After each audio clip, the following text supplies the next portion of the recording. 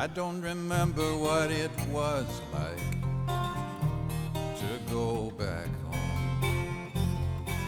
I only know it was cold and white, and I was alone. Won't you tell me how I could see you now? Tell me why everybody tries, everybody lies.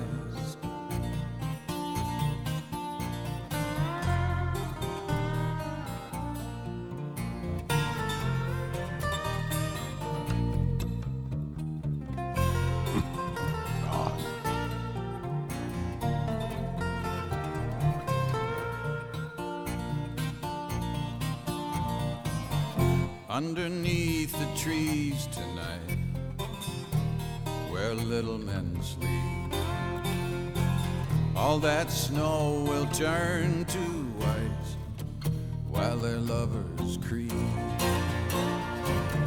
Won't you tell me how I could see you now? Tell me why everybody tries, everybody lies. Welcome to the Tom Dupree Show. This is, keep it playing a little bit. This is Leo Kotke, and I want to tell you a story from when I was about 15 years old, a student at Sayre School, and was kind of getting into music. And there were, North Limestone and South Limestone used to have a lot of what were called head shops, hippie places that also sold records. And one of them I knew had a Leo Kotke album in there that I wanted to buy. So I walk in there with my little tie and pinstripe, or not pinstripe, button-down shirt on. And I got this album. It had an armadillo on the front of it, and I go up to buy it. And the guy checking me out says, "So, you're a Kotke freak?" And I said, "No, I like Leo Kotke. I want to buy this album." "Well, that makes you a Kotke freak."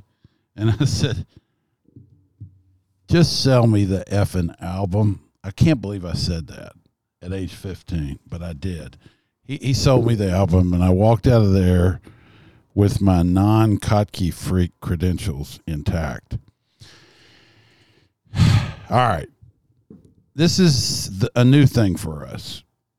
We are going to 3 hours. We're going to use it to interview some candidates. It's not necessarily a permanent thing. We're kind of renting it right now and seeing if we want to keep this third hour. So, I mean, it could be, we could have it for 8 weeks and then decide we'll go back to 2 hours, or, we might go back to 3 hours. The history of the Tom Dupree Show is that we did get up to 3 hours just prior to the pandemic, and then we cut things way back. But anyway, it's today what I'm going to do for those of you who have been listening to, I guess it's been the horse racing show that's been on. You probably don't know who I am or don't care. My name's Tom Dupree. Our company is called Dupree Financial Group, and we're in the investment business. And what I'm going to talk about today is based on my 44 years in the investment business, kind of where I think we are in economic history as I see it. And keep in mind, the way I see things is the way I see them. It's limited, but it does have a bit of time attached to it. I want to talk a little bit about interest rates. If you've been in the business as long as I have, you started in the late 70s, and you saw interest rates over the next 4 years double, and in some cases more than double, from where they had been in, say, the fall of 1978. By 1981-82, bonds, which had been yielding 6%, were now yielding 12, in some cases up to 14, because we had inflation, and we had what I would call more of an inflationary wrinkle or twist in the economy that was almost part of the economy itself. I'm going to explain why I think today's economy and our inflation today is a little different. But we had a guy named Paul Volcker. Every great thing that ever gets done in business, politics, is always initiated or done by an individual. Committees, companies, coalitions, groups, mobs never really accomplish anything except to try to perpetuate their own existence. It's the individual that comes in and does something when the time is right. And that's what happened in the case of Paul Volcker as the head of the Fed. And what it set us up for was 40 years of relative prosperity. Now, what else happened? Because there's a thing they call the Lollapalooza effect. And what is that? Well, what that is several different things. It's not a rock concert that's going on right now up in Chicago or wherever it is. It is a convergence of lots of different things all happening at once. So probably another time in history you could point to where you had a long period of low interest rates was Victorian England, where England was, this would have been prior to World War I. You go from Victorian really to Edwardian, but it's that time where Britannia ruled the waves. And England pretty much dominated everything, not only, well, on their continent and a lot of other continents. So they had declining interest rates for a long period of time also. Now, there was another thing other than the fact that we broke the back of inflation in the early 80s. There was the rise of technology. Now, many folks decry technology. They bemoan the fact that our names and addresses and almost our thoughts can be tracked by folks at Google or Microsoft or wherever they think about doing these kinds of things. But in doing so, there's a knee-jerk reaction that many people have. It was embodied by the people called the Luddites. I don't know when the Luddites were, but I want to say sometime in the 19th century, where they actually hated the rise of technology. They wanted to destroy technology. They didn't like the fact that it put people out of work. But another thing it does is it greatly increases productivity. Now, I'll just give you one little thing that it increases productivity on. If you drive a car and you have a credit card, chances are that you have figured out how to pay for your gas at the pump. Well, this has only been going on for, 15 years maybe. Think about the fact that before you had to pump the gas, be honest enough to go inside and pay for your gas. There were always those people who were called drive-offs, where they would effectively steal a tank of gas and leave and not pay for it. Think about the very simple fact of paying for your gasoline at the pump. It entirely eliminates the phenomenon of drive-offs. Gone. So gasoline stations are no longer getting fuel stolen from them that way. It means that you don't have to have a person inside the store who's constantly processing gasoline slips or purchases. It means they can sell more lottery tickets. I don't know. They can do more of whatever else they have to do with their job, and they don't have to think about that. Now, that is a big productivity enhancement brought to you by technology. How many of you shop on the internet? And 15 years ago, you wouldn't have dreamed of shopping on the internet. And now you do a lot of shopping on the internet. It's a productivity saving process. Anything that increases productivity lowers prices. It makes things cheaper, and it lowers inflation. So, as a result of years of declining interest rates and advancing technology, you've had relative price stability. You've had not only, you haven't had deflation per se, but you've had disinflation. What's the difference between those two? Disinflation is lower inflation. Deflation is where you actually have prices start going down on everything. You know, that's deflation, and that can be a sign of economic sickness.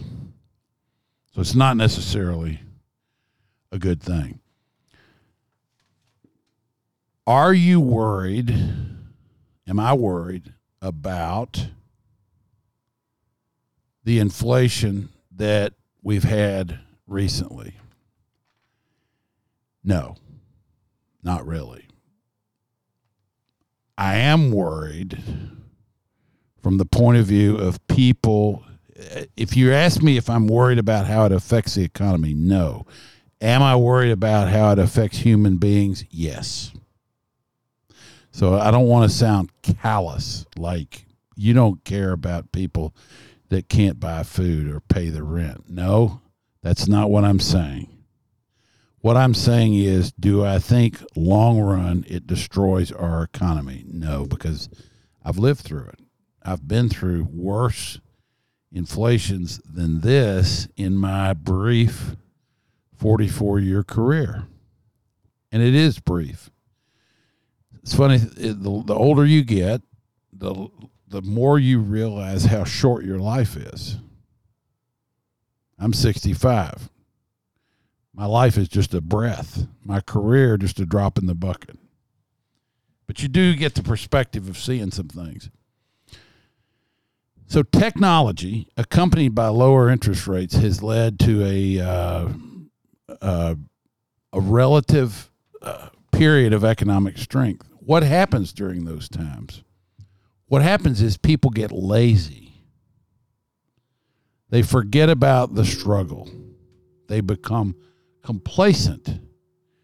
They become, in some cases, amoral, because morality is for losers.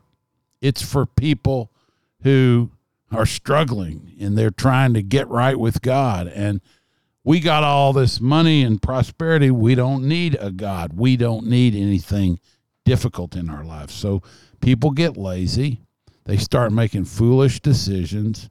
They turn their excess capital, and I'm going to talk a little more about this later on, over to the experts. What do I mean by excess capital? I mean your taxes. That is money that you pay to the government. You kiss it goodbye, and you never ask for any accountability of how your tax money is getting spent. Your investment money, that's the money that you save. You go hire an expert to manage your money. This is somebody that you think knows more than you do, that can be a very bad decision because many experts are not experts. That's just how they market themselves. Now, I will say that when I was in this business 20 years ago, 30 years ago, I knew less about things than I do today. Today, I not only know what I know, I also know some things I wish I didn't know. Things about human nature and the ugliness of it.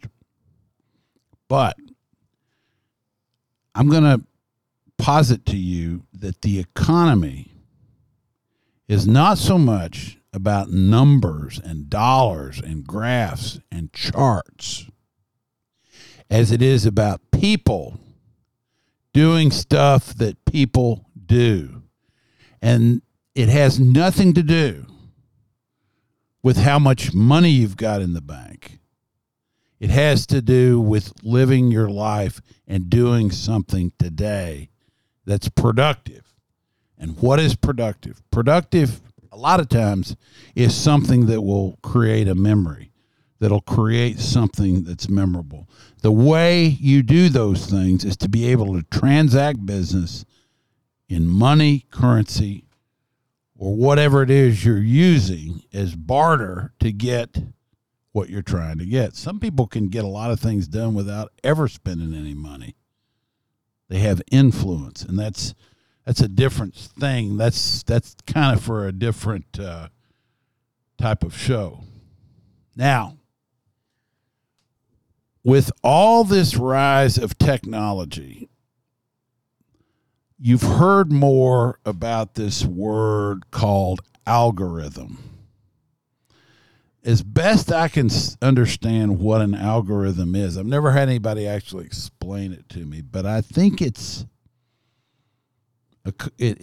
parts of it are a computer program, or let's call it a thought pattern. It could be an artificial thought pattern, or it could be a human thought pattern that basically says, if this happens, then this, and then this, and then that, and then you come up with an outcome.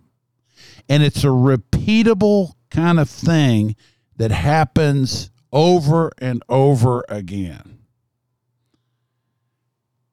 Tech companies that do well are based around an algorithm. Each one has their own. But when they figure out human behavior, typically would be commercial behavior, meaning that the human behavior has some kind of spending pattern behind it, and seek to present a product or an application that will enhance or facilitate this type of human behavior, that's where tremendous amounts of money can be made. I'll give you an example. A stock company that we've been investing in, Airbnb. Now, you can say all kinds of things about them. Yeah, they're woke. Of course they are. They're in Northern California. What do you expect? But if you get away from all their politics and all the Goomba stuff about them that you don't maybe like or do like, or I don't know what you think about it, and just look at the algorithm, what they have come across is an incredible way to track and map human behavior and marry that up with unused real estate. In other words, it's almost like a car sitting in the garage gathering dust, and that would be people's homes and houses and things that they've got, and create an entire industry that now the entire market capitalization, that's the value of all their stock of Airbnb, is more than the top 2 or 3 publicly traded hotel chains, which own a bunch of real estate. Now, there's been a huge increase since we had our last big bout with interest rates back in the early 80s, that is created by algorithms. What is an algorithm? Is it a piece of real estate that you can step on? Is it an oil well that you can pull oil out of? No, it's not. It's a piece of software, basically, that tracks behavior. And it's something that you're gonna see only in terms of the outcome it produces. We've gone from being an economy that was based on hard assets 40 years ago when I started in this business to an economy that basically mimics human behavior. You got to see that if you're going to understand how to invest these days. You listen to the Tom Dupree Show. Stay with us. It's News Radio 630 WLAP. We could live in Dave's hands at Sunnyland Park and watch their little days turning in.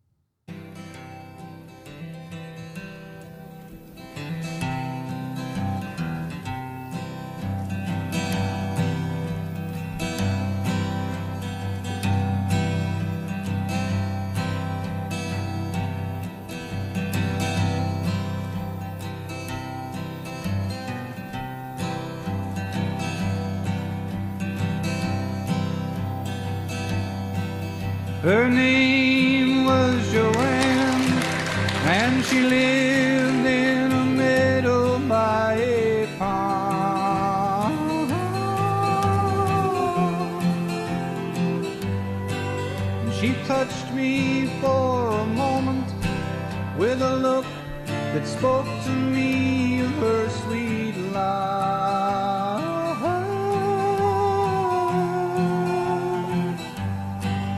Then the woman that she was drove her on with desperation, and I saw as she went a most hopeless situation for Joanne and the man and the time that made them both run.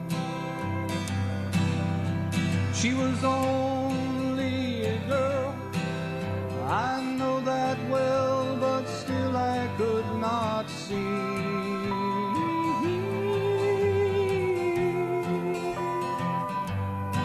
that the hold that she had was much stronger than the love she felt for me.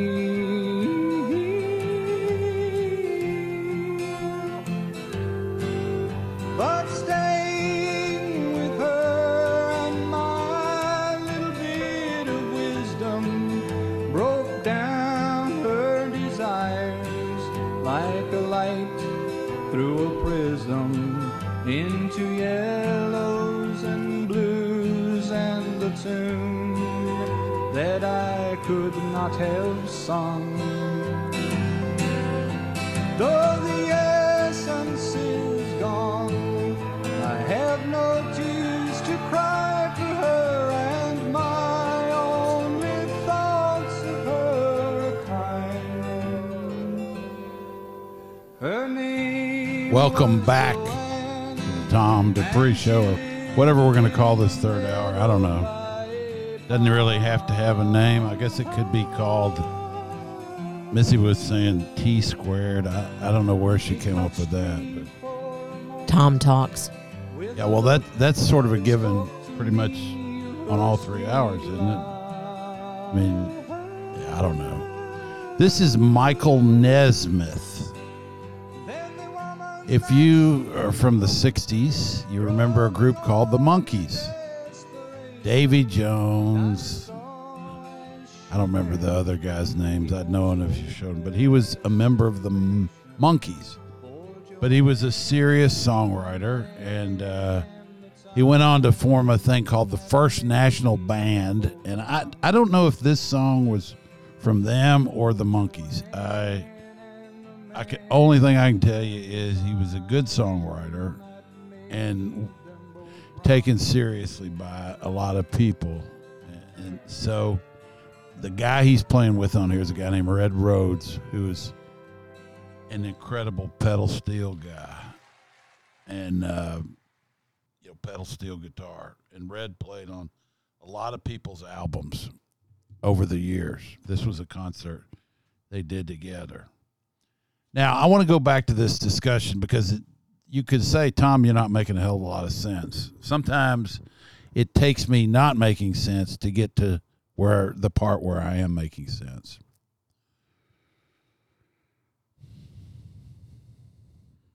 In this day and age, we're all challenged to be who we really are. If we come into things with preconceived notions about how the world works, about how we want our little world to work, we will become roadkill in the fast lane of life, and it does move fast. You have to understand how things have changed and are changing it and changing. And if you sort of resist, it's okay to say this isn't good and it needs to be differently. That's fine. But if you pretend like this stuff's not happening, that's where you get in trouble.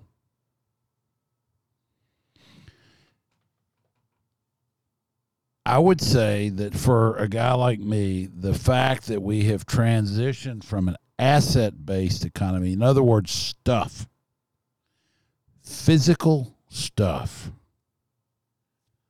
real estate, oil, clothes, cars, steel, glass, cloth, fragrances, food, things that you touch and smell and hold next to you. We have gone. It's not that we don't value physical things, but we're now moving in an economy that is more tracking the ideas, the behaviors. And bigger money is being paid for that rather than just the stuff. Now, you look at somebody like Amazon. You know, Amazon sells a lot of stuff. They're a marketplace, really. They're not a store. Versus, say, Macy's. What does Macy's have? How does Macy's get their inventory? You know how they do, don't you? How does Macy's get their inventory? Who buys the inventory? They go to market? Yeah, and who are the people called that? They're called buyers. Right. Buyers go to market. All right, so let me ask you something. Making guesses on what they're right. What's going to be Do purchased. they ever superimpose their tastes and values on what they want to buy? They can't see you not. Are you asking a question? Do yeah, they superimpose? I'm trying to Absolutely. have a conversation here. Well, sorry. Yeah.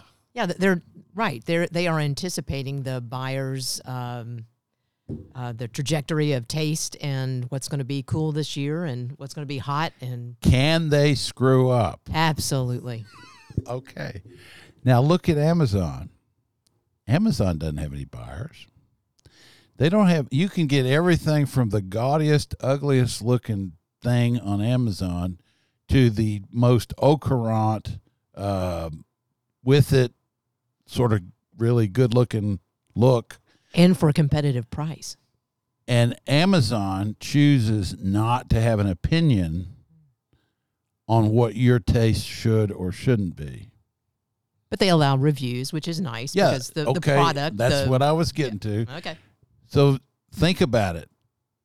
Isn't it better to sort of own the platform, if you will, that just will cater to whatever people are buying, rather than a store that says you have to buy this to be cool? I mean, I don't know. I'm only asking that question. Right. Well, one presumes to know what you want, and the other just supplies what you want. There you go. You just nailed it. Okay, now there is a luxury brand out there, and I'm not going to spend too much time on this, but what I'm going to say is the luxury brand I was going to mention was LVMH, and they're the very top end. Louis Vuitton, Moet Hennessy, whatever. That's a big market cap company, but $200-300 billion, but they're still not near as big as Amazon or Microsoft or Google or any of those. The economy has flipped over to being something that basically allows more choice than consumers have ever had. Even with the most corrupt political environment that we've ever had, the most awful health care business that's ever been it's not designed to keep you alive. It looks to me like it's designed to kill you in all phases of it. As many things that are wrong with this country, we have this burgeoning consumer choice thing going on that we've never had before.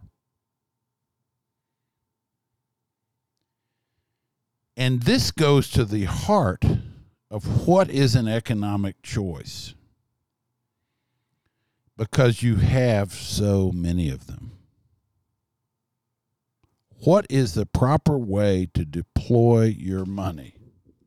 For some people, it's too much of a decision to have to make, so they indulge in an addiction, like drugs, gambling, pornography, alcohol, and there goes their economic decisions getting made for them.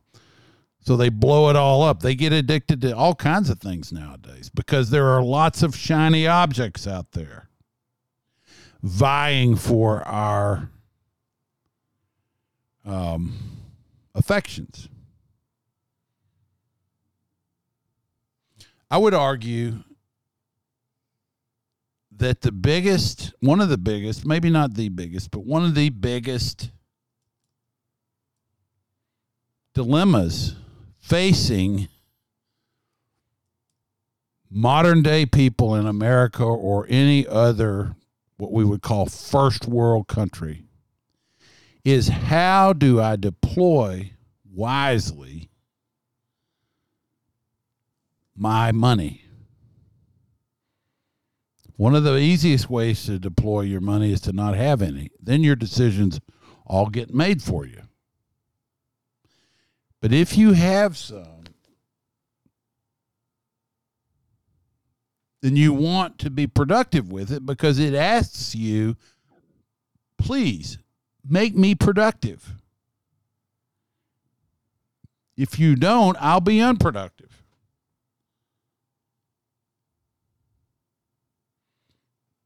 Now, this is going to sound like a commercial, an ad, but this is what I've been doing or trying to do, learn, because the economy is a great teacher. The markets are great teachers. We all have greed. I want more than what I've got. Well, why do you want more? It's just more you've got to be responsible for. But so if I have more or want more, I got to figure out how to get more. Therefore, I do research. And I buy and put my money into things and my time into things that I think will make me more money. Right? This is called research. This is what we do here. But what happens is the things you thought you knew about money and the economy and how things work always tend to be backwards looking. The only way you look forward is you got to have your eyes open. If you rely on backwards looking stuff to make a forward path, you're going to run into things. I'll give you a few hints. Things in businesses that figure out behavior patterns of people and capitalize on those and even try to give people something. People say give the people what they want. The fact is they don't know what they want. What you have to do is give them something that they will see and say, yeah, I never thought of that, but that is what I want. Most people have no idea what they want. Most people that you talk to don't have much of an idea about anything. I mean, it's just, you know, they know a lot of really little things, but in terms of values and you know, philosophical ideas and questions and who you are and what does money mean or what is a woman or, you know, things like that, they don't have a clue. Existential kind of things that they don't know. That's not their department. That's not their pay grade. So they're just kind of consuming stuff that people are telling them to buy. And there's a big swath of the economy that's like that. If you're listening to this show, you probably are thinking, you know, this is not, I don't want to be like that. I want to think about stuff that's potentially something that'll make my life, it'll be more than just buying and selling stuff at the end of the day. I will have actually stood for something. Some people are very certain that they really don't want to stand for anything, and they don't want to be regarded that way. Though that's not who I'm talking to. If you're going to be wise, then you should figure out how to invest not only your time, your effort, but your money to do something with it that is original to you, that only you could do, that only you would have been able to do. You're going to be dead pretty soon. I don't know about pretty soon, but one of these days you'll be dead. That just means you won't be living here anymore. But think about some of these things, think of how you live your life on a daily basis and what kind of economic decisions do you make. Let me tell you something. Going to church, doing something spiritual, it's still an economic decision because you use time to go do it. Going to see a play, going to see the opera. Those are economic decisions too because they take some of your time, and time's even more valuable than money. How do you deploy your currency, your life, your time, all sorts of things? You know, another thing, you get to be 65 years old, you then begin to have an idea about what is really important and what's not. And you begin to adjust your time and spend things. You know what's important to me? Dogs. I mean, they're like perpetual children. They're like your children that don't grow old and tell you and, you know, basically give you the finger. They still love you and still want to be with you even when they're 17 years old. So that's important to me. I love things that love me and that I can love in return, even if it's uninformed. You made a post on your Facebook, and one of your friends that you'd interviewed before, Norm, what's his name, that wrote on the Swanee football team? Norman Jetmanson. Did you see his comment that he made on your Facebook post? No. He said he was applauding you for your sweet story about your dogs. and he said, if you really want to know which one loves you better. Yeah. Oh, yeah, I did see that. Go ahead, tell it. He said, if you really want to know which one loves you better between your wife and your dogs, accidentally lock your wife or your dog in the trunk, and when you open it up, see which one's happy to see you. That's terrible, but I actually It's did not laugh. fair. It's not funny, but I did laugh. Now, why did you laugh about that? You never got locked in the trunk, did you ever? I mean, I hope good not. Lord. God. No. I mean, you didn't ever lock Max in the trunk, did you? No, but I just. I see what you're saying. It's not a It fair, was so silly. not a fair I laughed. comparison. It was silly, and I know it is funny.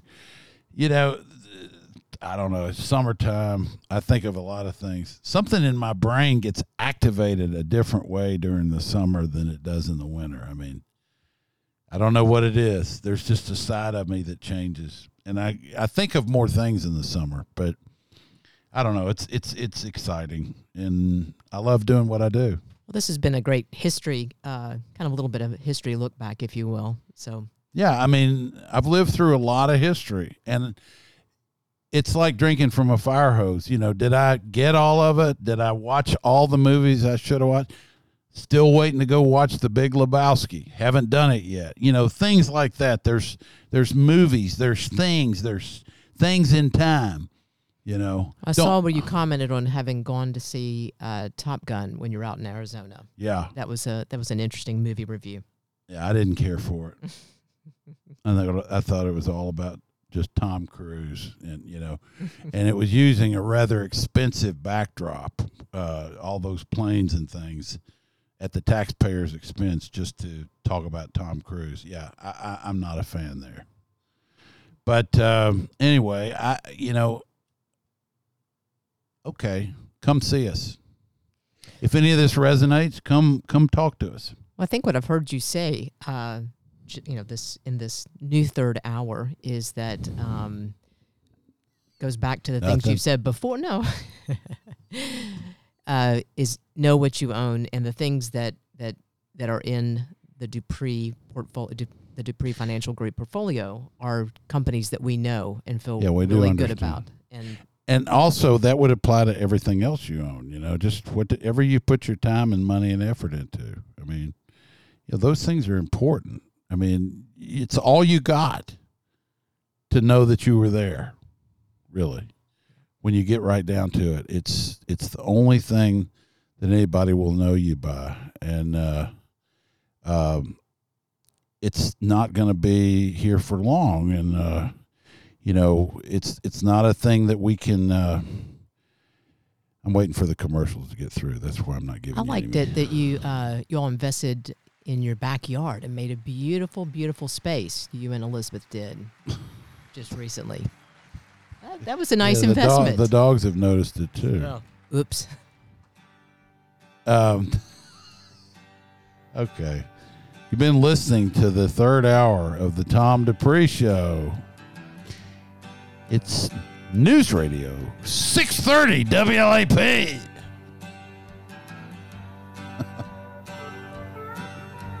Tell me just one more